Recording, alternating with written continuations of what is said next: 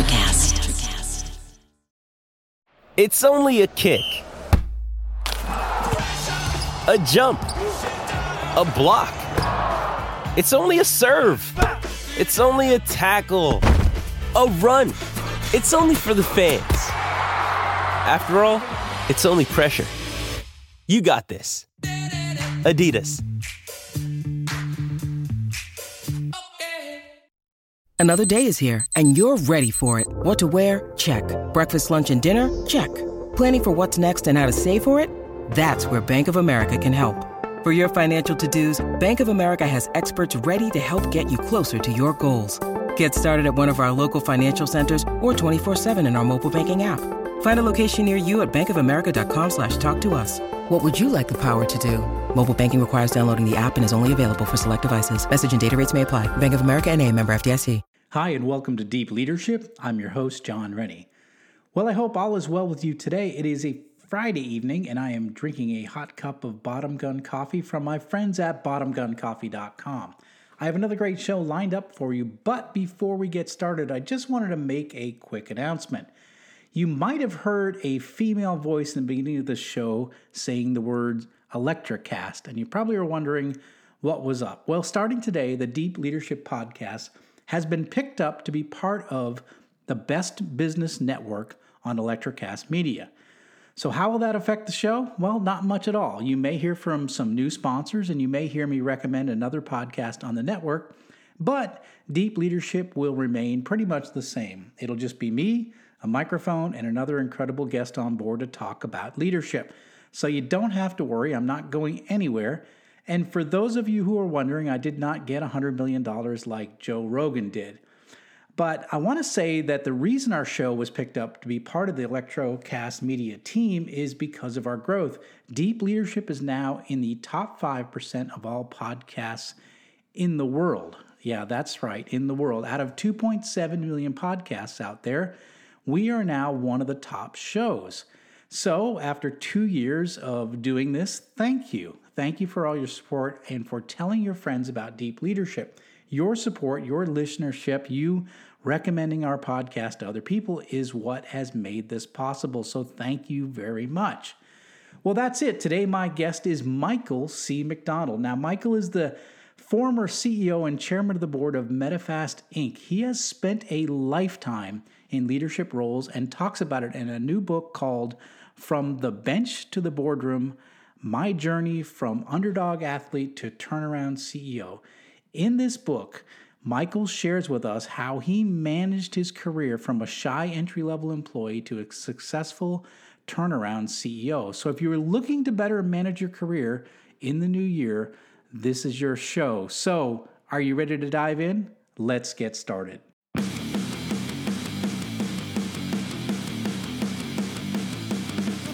Welcome to Deep Leadership.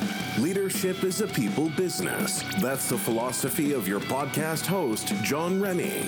As a former Cold War submarine officer who spent 20 plus years leading businesses in corporate America before starting his own manufacturing business, he knows that leadership matters. Are you ready for some real-world actionable advice from John as well as his expert guests? I'm ready. The show starts right now. Welcome to the Deep Leadership Podcast. Today I'm joined by Michael McDonald. Michael is the former CEO and chairman of the board of Medifast, Inc., a nutrition and weight loss company based in Baltimore, Maryland. Prior to that, he served in senior leadership roles at OfficeMax and Xerox. He is the author of a new book called From the Bench to the Boardroom. And in this book, Michael tells how he went from an underdog athlete to a successful CEO. I'm excited to have him on the show to learn from his experiences. So, Michael, welcome. Hey, thank you very much. It's great to be on your show. I really appreciate it. Well, I'm really glad that you could be on the show, and really, I'm here to learn from your experiences. And by the way, congratulations on the new book, and we're going to be talking about it today. Well, thank you. No, it's been a great life for me. I mean, I've had a terrific experience in the athletic world and in the business world. And it all started for me growing up in Philadelphia in a lower middle class neighborhood. I was fortunate. I went to Augustinian school, which a lot of the teachers there eventually were professors at Villanova. So I got a very, very good background, but I really wasn't very successful. When I was in high school, I basically got cut every year, my freshman year, my sophomore year. I finally made the basketball team as a JV player as a junior, and I sat the bench on the varsity, played some games behind John Cappelletti, who won the Heisman Trophy at Penn State. So we had some very good athletes, but I really didn't start till my senior year of high school, where I was able to have a terrific year and get a scholarship to Rutgers University, which really was a changing point in my life, to be able to go to a terrific university with great academics. And at that time, an emerging basketball program with a lot of very, very good players that I had a chance to play with and good coaches at that time. It sounds like it. So, just looking over your background and your history, you went from, you were, a college basketball player on Rutgers, which turned out to have an amazing team, and just really developed into an amazing team. And then you had that really unique experience, but then you kind of went off into the work world, and then ended up having this really, pretty significant rise in your career and success over the years. So maybe tell us a little bit about that basketball experience, and how did that lay a foundation for what you did later on in life? Well, one of the things that I think I really learned from were the coaches that I had. When I was recruited at Rutgers, I was recruited by Bill Foster, who was a coach who took Duke to the Final Four before Coach K. Well, many people Coach K. The only time they were successful, they were successful prior to that. And Bill was a great organizer. I used to work at his basketball camp in the summertime, and he had terrific organization skills and was a very, very smart guy.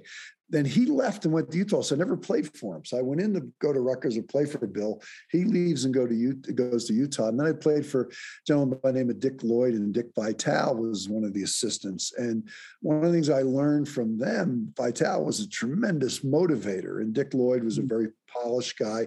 He had worked for Foster, so very classy individuals, high ethics, very focused on teamwork. And then Dick had this great enthusiasm that every day you got up, you wanted to accomplish something and have great enthusiasm for life. And then Dick had a tough time, and then he left and resigned after 2 years, and Tom Young came in from American University. And Tom, over 12 years, won over 240 games at Rutgers, and when I was there, took us to the NCAA my senior year, then next year, the Final Four. Very successful coach. Tom was very disciplined, very, very tough guy, almost more the military kind of background that you're used to a little bit in your career. And he was the guy who really focused on hard work and dedication and focus and teamwork. And, and he really pushed you very, very hard as a person. And for me, the interesting thing is I played behind when Dick Vitale came in. He brought in Ed Jordan, Phil Sellers, Mike Dabney, Hollis Copeland. 3 of those players played in the NBA. So I really averaged 17 points a game as a freshman, but I never started a varsity game. So I'm playing behind these very good players, never playing, but really working hard. And I think one of the things that taught me was learning what your role is. And one is I wasn't a quitter. I wasn't going to quit because I wasn't playing. But I wasn't going to transfer to one school to the other, because I knew I was there to get an education, and Rutgers was a terrific academic school. So I really learned teamwork from the guys I played with, and learning what my role was and being part of a team. And when I was younger, I was a pretty quiet person, and I really started to develop more confidence as I was there. And the other thing that happened was I met some terrific alumni who were business people and role models. I met a guy named Abe Saddam who owned a farm, was a president of a bank, ran an insurance company. He was in all kinds of businesses. And I got a chance to meet people that I never was exposed to in Philadelphia growing up in the neighborhood where I was. And I can remember, we rarely went out to dinner, and then here I was at Rutgers, and we'd be going to dinner at a French restaurant in Princeton, New Jersey, and I'd be sitting there saying, geez, this is incredible. And look how successful this individual is. And I think one of the things I saw was boy, a university like this with 50,000 students and all these different opportunities.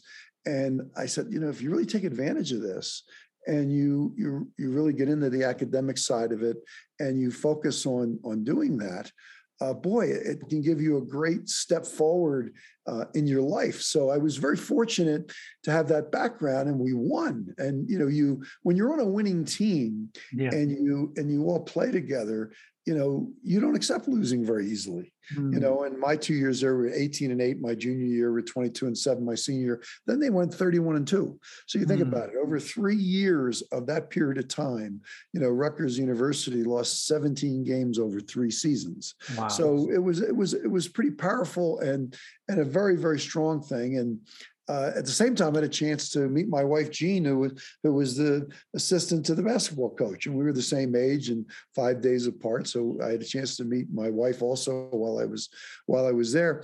And then I got a great opportunity. When I was finishing my senior at Rutgers, Jim Valvano called me, who used to play at Rutgers. And Jim was a tremendous motivator. He was at Bucknell.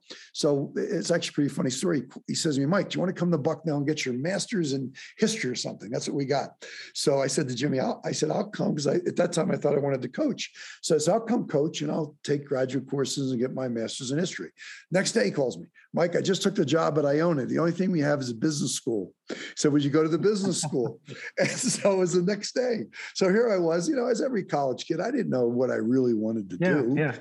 Anybody says they do, I necessarily know if that's the sure thing. But so Jim calls me, and the next day I take the job and I go to Iona. So Iona, when I go to the business school, I'm the only young kid right out of college, because most of the people at the Iona Business School were IBM executives who had already been working in Armonk at IBM, one of their big regional offices.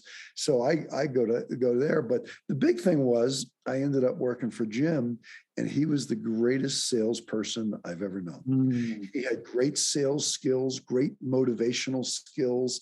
In fact, one day he said to me, now Iona only had about 12 buildings and one dormitory, 300 students. Anything about that? And when I had my interview with Jim, it was an interesting thing. He said to me, Mike, I'm going to win the national championship. And I said, here? That was my response. I said, you mean here at Iona? He said, Mike, I'm going to win the national championship. That's my goal, and we're going to do it. And he said to me, your job is campus visits. Iona had 12 buildings and one dorm. That'd take me 10 minutes. He had me taking each recruit to Madison Square Garden, driving around New York City, taking them to meet executives at IBM who had gone to Iona, going out to see the college. By the time I got to the college, it was 10 minutes of the college and visiting him. And it was a 6-hour marketing promotion around New York City. Right. And that was salesmanship. And the thing that really helped me when I went to Xerox was I had learned to sell from one of the great salespeople ever. And Xerox taught me the process of sales, but I really learned sales from people like Dick Vitale and Jim Valvano, who were terrific salespeople. Really interesting. So what you've talked about is that when you went to Rutgers, you just were exposed to something that you'd never been exposed to in the early part of your life. With respect to you were around some great leaders. Each of them had something special that you could learn from. You're around, team members that were extremely good. You were on a winning team, right? And then you got to see what life was like you said, going to eat at restaurants you'd never even thought of before, and sort of planted a seed. And the next thing you know, you end up in, this graduate program, again, learning from a great sales mentor. So all these things, almost in a way, exposed you to a life that you didn't even think existed, right? When you first, entered into college and as a college athlete. I had no idea when I was a kid. My father was a taxi driver and a truck driver, worked 16 hours a day. My mom was a rockette. She was a dancer. And so it was exposure that I'd never seen. But the thing that I think was most important that it showed me was, and one of the reasons I wanted to write the book is, you can be any kid anywhere, coming from a poor family, coming from a lower middle class family, coming from a wealthy family. It doesn't matter what your background is. If you get a good education and you work hard and you apply yourself, you can be successful in anything. and nothing will stop you. And the other thing I learned was I sat the bench behind guys who could go up and they could dunk and they could do all these things. I was a great shooter, but I didn't have their talent. And the thing that I realized was you didn't need to be successful in business. You needed your brains. You needed to work hard. You needed to be a team player. You needed to fit into the culture of the organization you were in. You needed to come in and really apply yourself. And if you did that, there were no limitations on your success. Yeah. Like there is in sports where you're limited based on physical skills and abilities. Yeah, that's true. That's true. And I thought that was important. But you also said, this was interesting. You said, I learned that, I learned what my role was and to be able to play that role on that team. And I think some people don't figure that out in their life, right? They want a different role. They're not content with the role that they have. And so sometimes they want to, push to another role before they're ready for it, and I think part of that lesson is that learning what your role is and being really good at that role. And that tends to open up other opportunities if you're really good at doing the job that you've been asked to do.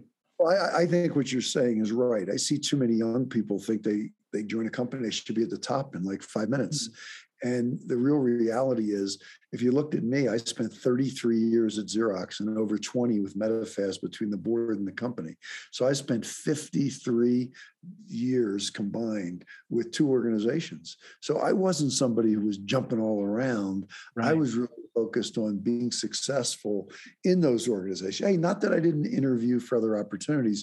You always should make sure you're looking at the market and seeing if there's other opportunities, if organizations aren't giving you a chance to progress. But I was very fortunate. When I was at Xerox, we had great training. And besides the internal training we had in Leesburg, Virginia, which was a great training center, they also sent me to the Columbia Senior Management Program in the 90s when I was first made a VP. When I was being developed for president, they sent me to the Harvard Senior Leadership Program to help develop my financial skills and skills that I needed to improve upon. But one of the things that I did was I pushed to go to these things. Yeah. I believe in lifelong learning. You always have to keep learning. If you don't do that, you're not going to be successful. I don't care whether you're 50, whether you're 67 or 68 like I am, or whether you're 35. If you want to keep reading, you want to keep learning, you want to keep seeing what's the latest trends. Hey, it doesn't mean to say, you're going to be, learn all this technology that may be over your head, but you should know about it. You should know what it does, what opportunities it creates. And I think I was very good at really learning things from other people. And early in my career, I would say I wasn't as good a listener as I could have been. And then I became much better at that as I got older. And as I got in a large, complex organization, if you're not listening and you're not working well with other people, you're going to have problems because that's what big organizations are about. And you went through that when you were working in the Navy, and Xerox was, when I joined, was 100,000 people. Wow, it's a lot of complexity. Well, I think one thing you touched on, I think it's really important, is you mentioned you were exposed to a lot of things as a young person, right? But I think what I gathered is that you said, I want to learn about this. I want to understand this. I want to, you said, you became a lifelong learner. And the other thing is, I noticed that in the book you talk about that in the early part of your career, you're probably shy. You were more working class, hard worker kind of thing. And so where did you, and then you talked about the idea that you were pushing for more training. Give me the training. So where did that come from? Where did you have that desire to, like, I just want to keep learning. I want to be valuable at what I do. I want to continue to learn the skills. Where do you think that came from, that work ethic? Well, it actually came from a lot of the people that taught me in high school. My high school coach was a math teacher. Okay. And remember in the old days, it was like 1,000 you needed to get into a decent college in the college boards. Yeah. And I was right. I was 160 out of 600 in my class. So I was a B student. I wasn't the smartest guy in the class. And by the way, most companies are not run by the smartest people. True. They're run by people who have a good balance of both. But I would go at night and he would make sure he focused on me getting the right background and training. So I did those kind of things. But the more interesting thing was when I joined Xerox, I'll never forget. Here's how bad it was. My wife and I went out and I bought a green suit. And I wrote this in the book. I walked in the office, and it's my first week on the job at Xerox as a sales representative. And one of the top guys, Tom Zigarelli, who's passed away, died of cancer, was one of the most successful reps in our company's history. He called me in his office. He says, "Look, kid," he says, "take that green suit, go home and throw it out. Go buy a blue suit and a blue pinstripe suit and white shirts and show up tomorrow." He told me right away. But remember, I grew up in a family, we didn't have suits. I had 2 sport jackets I went to high school with, because I went to a Catholic high school and I had to wear sports, but I had no suits and I didn't know anything about it. And when I went in and he taught me and said, "This is how you dress, this is what you're going to do." And, I listened to them, and I was very fortunate. When I became a sales manager, I was only 26 years old. And the average age of my team was over 40. So I had 8 people, men and women, who were over 40, and I was 14 years younger managing them. And I learned very early on, certain skills you had to have to be successful as a manager. One of them, being encouraged to make tough decisions and having the ability to communicate effectively with your people and being straightforward and honest with the people you work with, but then also recognizing them and treating them the right way, and a lot of those things. But I learned those things very, very early. But I was fortunate to have teachers and priests and things like that in my high school who really gave you a good background in terms of teaching you when you were young, when you didn't come from any of that. I wasn't getting that, and I had a great role model, by the way, in my older brother, who was very successful in the Marine Corps.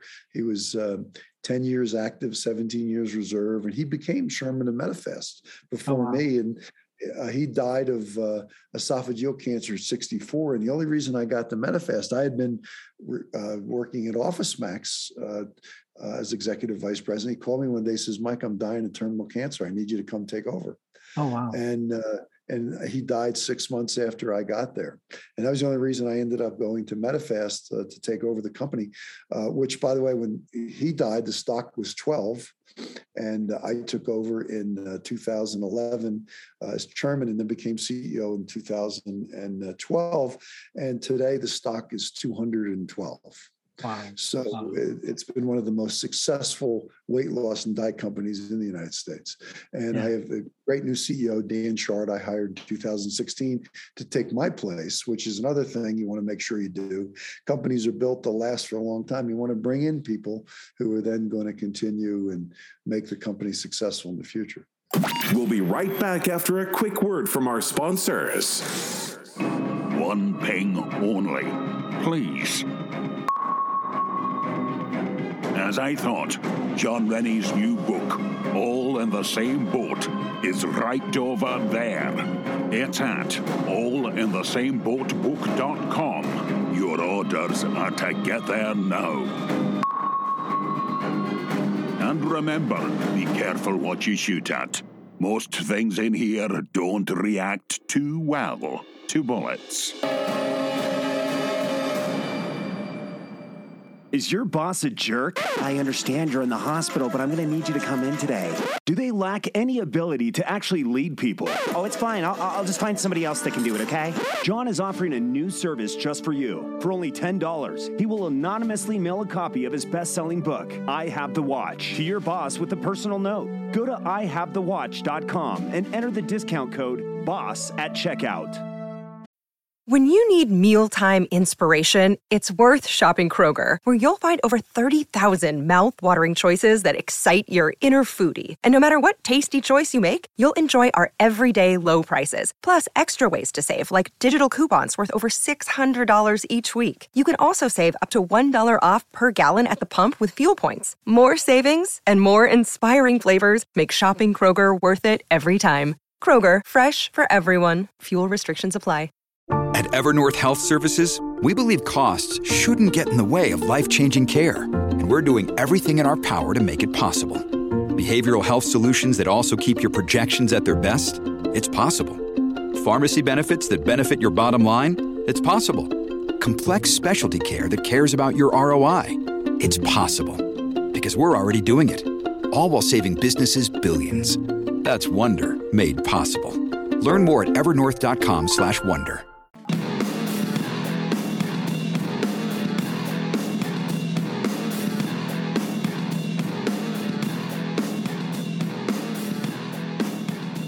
I want to touch on that a little bit later because I think you're talking about, you want to build a company that's going to last and you want a legacy that's going to move forward. That's refreshing to what I hear, what I saw a lot in corporate, which is a lot of short-term managers making short-term decisions to get their bonus checks and moving on to the next thing. But I want to touch on that a little bit later. But so let me ask you this. You mentioned in the book that you became a listener in a world of talkers. What do you mean by that? I like that terminology.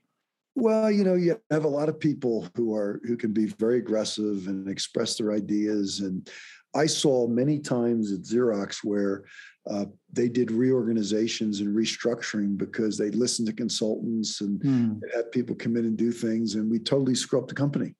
And then they'd get the traditional guys like myself and guys who'd grown up through the company, they put you in the roles to then go fix it, Right. And literally, like as an example, we were booming in the late 90s. I was the number 2 guy in the US and worked for a guy named Carlos Pascual, was a great president in North America. And we were making $1 billion of cash a year. And we were making a 12.5% return on $6.5 billion, which meant we were making almost $800 million a year in profit. And then they restructured the company. Carlos left his job. I was moved to another president's job, my first one in another division. And the whole division went down, and Xerox we literally had to resize the company from 100,000 to 51,000 people because the restructuring was a disaster. And then I was made president of North America under Ann Mulcahy, who was a very successful CEO at Xerox. And I had to build the whole thing back. But literally, it took me 5 years to get the profit back to where it was from the 2 years before the restructuring. So sometimes big companies will shoot themselves in the foot, and then it takes years to bring it back. And it's unfortunate that happens, but a lot of that happens because they're not listening to the people who really understand the nuts and bolts in the company. And they bring in some people, in this case, we had a guy, Richard Thoman, came from IBM and didn't understand the way the company operated. And it ended up being, he ended up being gone in 2 years. And then Ann came in and had to spend years reorganizing. And we eventually got back, before I retired, to 150,000 employees again, back in 2009. But it took years, like from 9 years, to get back to where we were before. It seems really common that, you have somebody that's brought in maybe from the outside, and then they go right for consultants right away, and then they listen to these consultants, and it's somehow there's a balance, right? You want to be able to listen to your longstanding employees to be able to learn and understand what's going on, the best ways to move forward, but you also don't want to be you also want to see ideas from outside, from different industries, maybe different thought process, and try to bring those together to make the best decisions. But I see a lot of times, a lot of people they default to whatever the consultants say, and they end up destroying companies and then taking years to get back to where their former selves. Well, I think one of the problems is the companies themselves.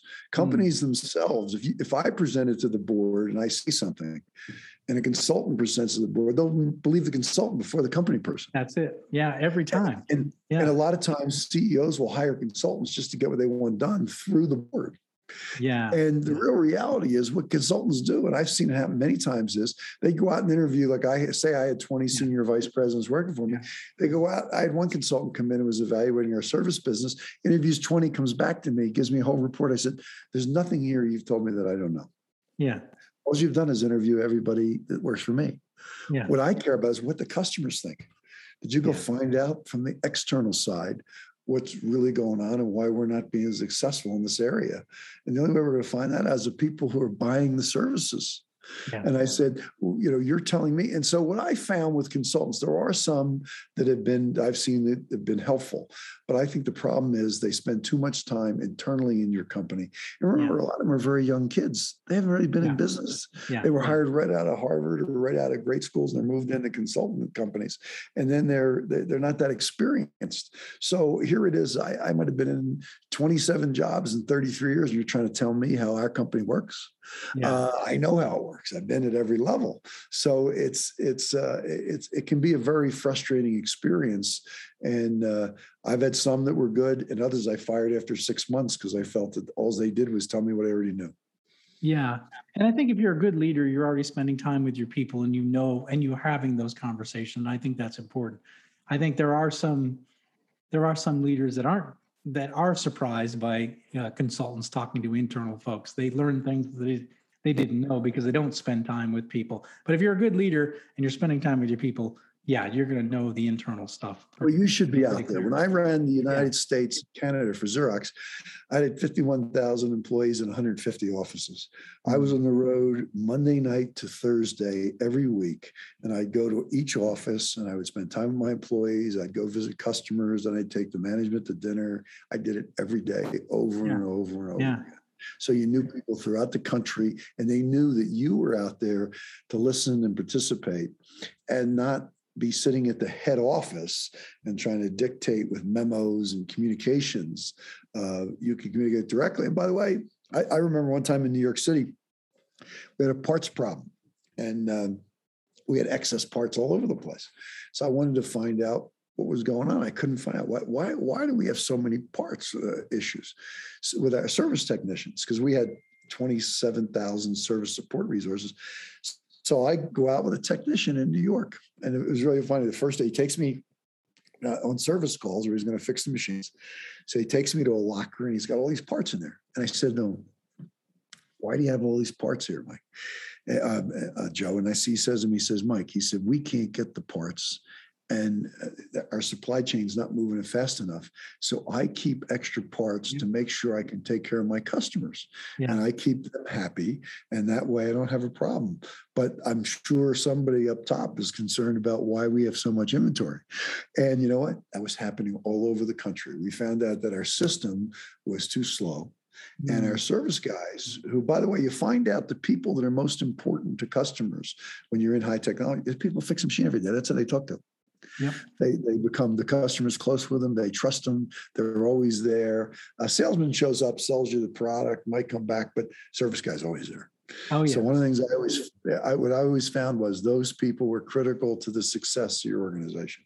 I love it. Well, I think what you're talking about is being present. Being, like you said, you were there. 4 nights a week. You were traveling. You were with your people 5 days a week, and you were listening. You were interacting. I think many bosses are trying to manage their companies from a corporate office or a corner office, and they're not getting out and spending time with their people. And now that's where you're going to learn, like you said, when you're with that service technician, you learned, okay, these people are squirreling away parts, because the problem wasn't parts. The problem was the supply chain, the speed of the supply chain. So they were doing what it took to take care of their customers. They were actually doing the right thing for the customer, given the speed of the supply chain. And you learn that through being present, not by reading some report. And I think that's a really important lesson here. No, yeah, it is. And the other thing is you find out who the talented people are. I'll never forget this one time. I was off on a weekend taking my son to visit Georgetown. He actually went to Rutgers, but he was looking at Georgetown. And it was a Friday, and I get down there and I stop at Georgetown Hospital because we had made a big donation to Xerox did to the university. And Kevin Warren, one of our Xerox managers, was in a phone booth. And he came out and he saw me. Here I was the president. And he said, "I'm like, how are you doing?" I said, "I'm just down here to visit Kevin, but it's great to see you out here visiting the customers." Well, a few years later, I moved Kevin to Rochester because he was a talented guy. Eventually became the president of Xerox Canada. He became a president. Now he's the head of marketing at UPS in Atlanta. But he part of the reason that I identified him very early on is a very talented guy. He was very smart. He went to Georgetown himself, and a minority male, and he did a tremendous job. But if I wasn't out in the field seeing all these people, I might not ever knew him. Yeah, that's exactly, absolutely. I might have met him, sometime, but you had to be out there to get to know all the managers you had. And you talk about this in your book. Is this what you mean when you say like the human side of business? Yes, I think. Well, there's two parts to it. One is I always felt you should treat everybody well, and what I mean by that is, I treated the janitors, the guys who ran the parking lot. I tried to treat everybody the same, whether it was a senior vice president or whether it was one of the lower level people in the organization. I used to go to Buffalo Bills games with their manufacturing people. I was the head of sales for all Rochester, and I'd be out there with them. And they, it was great. I loved the guys, the engineers, because they, you had to really become a part of the team. And they didn't work for me. They worked for Ursula Burns, who eventually became chairman of Xerox after I'd left. And it was something that really mattered to me, that you got to know as many people as you could and treat those people right, because leadership is not about being a leader. You're not a good leader unless you have a lot of followers. So the real leadership to me is followership, that they really care about being part of your organization, working with you, being a part of a turnaround. And what I found at Xerox when I took over as president, our profits had dropped from 680 million to 100 something million, and we had all kinds of disruption, turnover. When you go to put those things in place to fix that, the way you do that is by focusing on developing your people, focusing on good compensation programs for them, focusing on making sure they feel a part of a culture that is going to stay. And you have to do a lot of things to make that happen. And that's what leadership's all about. And by the way, the people who aren't good, who don't care about the company, they're going to leave. And by the way, you don't want to stop them, because, one of the things that I can say about myself was I always felt the institution was always bigger than me. I was a part of Xerox, and I was happy to be a part of it. I contributed to it, but it was a great institution that helped me tremendously. Medifast was a great institution. I was a part of it. I had my time there. But the key is for the executives who run those institutions to make them last forever. To make sure other people take over and they go on. It's not business isn't a short-term thing. Yeah. If you're there for short-term rewards, you're not a real strong leader and you're not a great executive. I love when you talk about that. You talk about, recruiting a CEO to take over once you, moved into chairmanship, and, and that mindset, that looking at the long term and like you said, creating a business that's going to last forever and making sure that legacy continues after you. It's almost like you say, the organization is here. I'm here, right? The organization is bigger than me, and I need to make sure that this is going to be here long after I'm gone, long after I move on to the next position. That seems rare. That quality seems rare today in this short term, make profits, get your bonus check, move to your next position, do it again. That's at least my experience in 22 years. Well, I think part of it is the kind of person you are. And I think that one of the things I learned being a part of a team, and I learned this back in high school, back in college, when you're part of a team, the team is bigger than you. Yeah. And you're a part of it. You play a role in it. And I translated those views into business. And I always thought I made a lot of great contributions, but I wasn't always the smartest person in the room. I had people who were brilliant people working for me, a lot of great members of my team who contributed to our success. And, one of the reasons I wanted to write the book is I gave credit. If you looked in the book, we interviewed over 35 different people, and a lot of them were key members of the team I had, and I wanted them to be heard. And they had a great impact on my success. I couldn't be successful. I mean, how do you manage an organization of 51,000 people? I downsized it to 27,000 unless you have a lot of really talented people. It's impossible. And you're not responsible for the result. The team is the whole team, the whole organization. Hey, you may get the credit at a management meeting, when you're recognized or whatever as the leader of the team. But I think people, need to put their ego in the back and operate more directly from the front. And I think the worst managers I see, and I've seen in my career, people manage from their ego. And they think they're smarter than everybody else. They just think they know it all. They think, that whatever they say, doesn't matter what other people say. And, I'll never forget, I went to a meeting with Xerox, and it was when they were doing a restructuring, and they were going to change sales territories. And if you're a customer, you don't like to lose your sales rep. Right. That's not a good thing because you trust them and there's a relationship. Well, they came up with this scheme to change 40 to 50% of the territories in the United States. So I had a guy working for me. I was the VP of marketing up in Rochester, but I had a young guy from Harvard who was brilliant. And he used to do all of our territory planning. So I said to him, by the way, go to the computers and put in 40% disruption, changing territories. Tell me what happens to our sales reps, our productivity. He came out and he said to me, by the way, Mike, our revenues are going to drop 8%. Our equipment sales revenue is going to drop 15%. Oh, wow. So I went and presented that to corporate. And then the next year they did it and it happened. Oh, yeah. Exactly what this, his name was John DiVincenzo, who was the young guy, did it. And it absolutely happened. And, the thing that I did was I didn't trust my own. I didn't come up and say, oh, let's put this up in the air and say, I'm going to tell. I went and had these guys do all this analysis using our computers and our models and all the things we'd done for years. And by the way, it spit out the right result, which wasn't a good one, but it spit it out. But see, in my opinion, listening to your people, having good people who can give you good information and good data and help you. Not to say you're not going to foul up. When I was at Medifast, because I was an athlete, I was trying to do sports nutrition. So we came out with sports nutrition. I tried to sell it to Rutgers, and we got a few colleges. But I found out competing in sports nutrition when you've been a diet company all these years is not so easy. And we ended up shutting it down. But we had some good products, and we did okay in the beginning. But it was a failure. And by the way, that's the other thing I would tell you. I was never afraid to fail. Yeah, I would try things, and if it didn't work, I tried to open diet products in Canada, and it was very difficult. So we stayed away from Canada. It was we got approvals, but then it was hard. So we focused on the U.S. We have Hong Kong, Singapore, but today we have 61,000 health coaches, and we'll be our market cap at Medifast is almost 2.4 billion. When I got there, it was 250 million. So we did remarkably well focusing on 90% of the core businesses we had, but we tried stuff that didn't work. Oh yeah. And I it was my fault. I came up with some of them.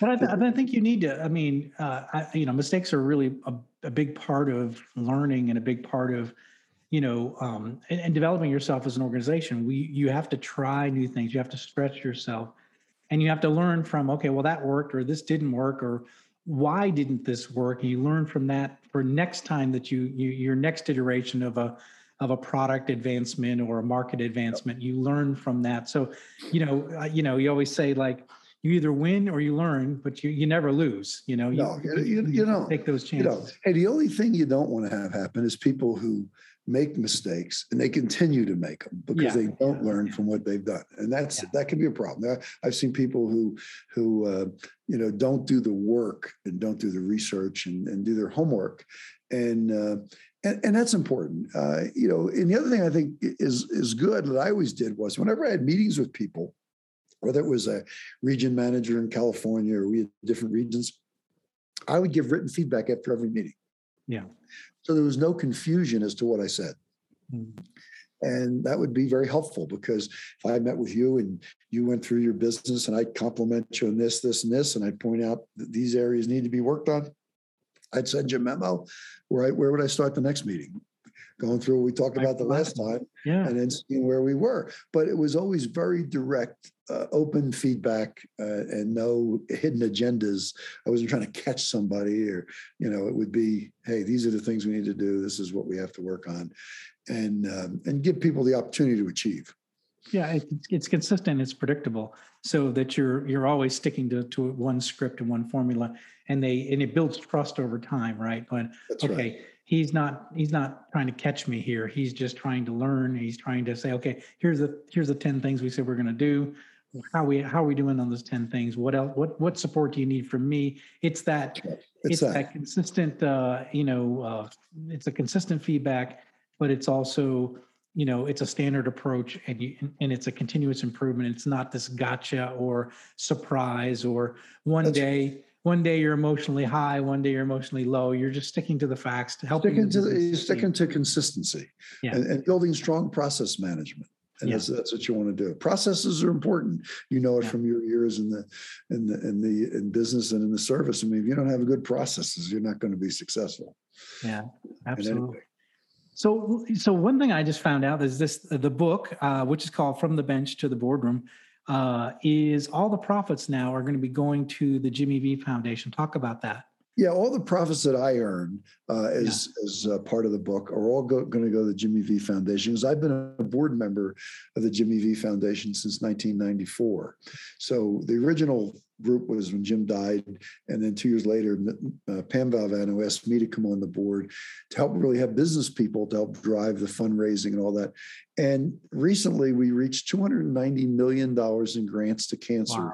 With over 1,000 donations of $200,000 each to researchers around the United States to go after trying to really cure cancer. And it really, today, I'm not on any other board. The only board I focus on today is the Jimmy V Foundation. So I'm being a good grandfather and father, and then I'm taking care of the V Foundation is what I'm doing now. But it's a great cause. And the book, by the way, is sold at Amazon. They do have it at certain Barnes and Nobles, and Target has it online. So you can get it in all those different outlets. But that's really where it's going to go. And that was really one of the reasons that I wanted to write the book, to try to make sure I helped the V Foundation. And I have a firm belief, and I try to get this across to my own children, giving back is very important. A lot of the institutions that helped me, if you go into the book, I give back to my high school, to the Augustinian Priest, to Rutgers University, to the V Foundation. I put time and money towards trying to help those institutions. And I donate a lot to scholarships for athletes, for basketball players and kids who are disadvantaged and may not have an opportunity, because I know what it did for me. In my day, a Rutgers scholarship was only $2,000, $2,200 a year, because we were a state school. Today it's probably 40, I don't know. But the reality is it's a very, very different world. But I was very lucky to have that opportunity. And I want to make sure I try to help as many young student athletes. And the interesting thing, you may have seen it, Rutgers football team is going to a bowl game only because it had the highest grade point average of any college football team of those considered. And it was Florida, Illinois, different schools that were in there. And I went to dinner a few weeks ago. One of my old coaches, Joe Boylan, died, and I donated a scholarship in his name. And I was sitting next to two basketball players, and their grade point averages were 3.6 and 3.4. So the average grade point average of the basketball team there is over 3.4. I told both kids, I said, "You're much better than I was." That's fantastic. Because I was right about a 3.0. I said, "You're higher than I was." But, so that's one of the things I firmly believe that people who've been successful should give back. That's fantastic. This is great. So what's the best way people can find out more about you in this book? If you go on Amazon, they have like the first 50 pages even you can read. Okay. And they have Dick Vitale, by the way, did the forward of the book, and you'll see comments from Coach K, Steve Peichel, the Rutgers coach, Gene Renna, who was one of the top executives at ExxonMobil, Marco Battaglia, who was a star All-American at Rutgers and played for the Cincinnati Bengals. So there's people from business, from sports. Dick Weiss was the person who helped me with the book, and Dick is a Hall of Fame sports writer, worked for the New York Daily News and also the Philadelphia Daily News. 30 years as a sports writer. And he's a Hall of Fame writer. He's written a lot of books with Coach K and Vitale and other. This is the first time, though, he wrote a book where the first 6 chapters are about sports and the second 6 chapters are about Xerox and MetaFast. So it was an interesting transition for him to have to go out of his comfort zone and interview CEOs. That's fantastic. It's a change for a sports writer going from Dick Vitale and Coach K to CEOs of companies. This is great. That's fantastic. Well, I'm going to put links in the show notes for how to get to the book. But as I'm listening to this, and I'm just encouraging our listeners, pick up this book. One is you're going to learn a lot about someone who has, started from university and got into business and really rose to the top. And if you want to know what it takes to do that, this is a fantastic book for that. And the other side of it is that all the profits end up going to the Jimmy V Foundation for Cancer. And so it's a good cause. It's a great book. And Michael, I really appreciate you coming on the show. I really learned a lot. And I'm really excited about this book and what it'll do. I appreciate you taking your time and letting me participate. I appreciate it very much. Thank you and have a happy new year. Well, happy new year to you as well. Well, that's it for today. Thank you for listening to Deep Leadership. If you like this podcast, please subscribe and share so we can continue to build a world with better bosses. Until next time, this is John Rennie saying take care and lead well.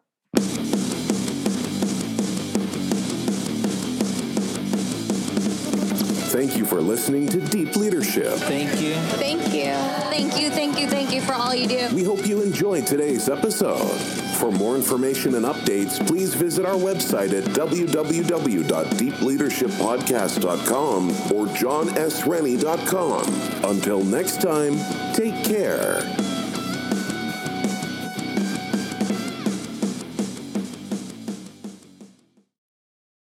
Welcome to Ringside with Ray and Prince. My name is Ray Leonard Jr. Oh, is that the set? No, that's just my dad. My name is Prince Daniels Jr. Daniels again with a big home touchdown. On this show, we come to humanize athletes, entertainers, business executives. We're going to see what makes them tick. Tuesdays, 10 a.m. Pacific time on Spotify, Apple, Amazon, and wherever you get your podcasts. We'll see you there. Peace and power. Electricast. Electricast. Welcome to Tuning Into Sound Wellbeing, where we harmonise your mind, body and soul. I'm Amanda, your sound therapy expert. And I'm Stephen, the curious explorer uncovering the mysteries of sound. Together we explore vibrations, frequencies and the power of sound therapy and tuning forks. Discover ancient wisdom, reduce stress and tune into a healthier life. Subscribe to Tuning Into Sound Wellbeing today.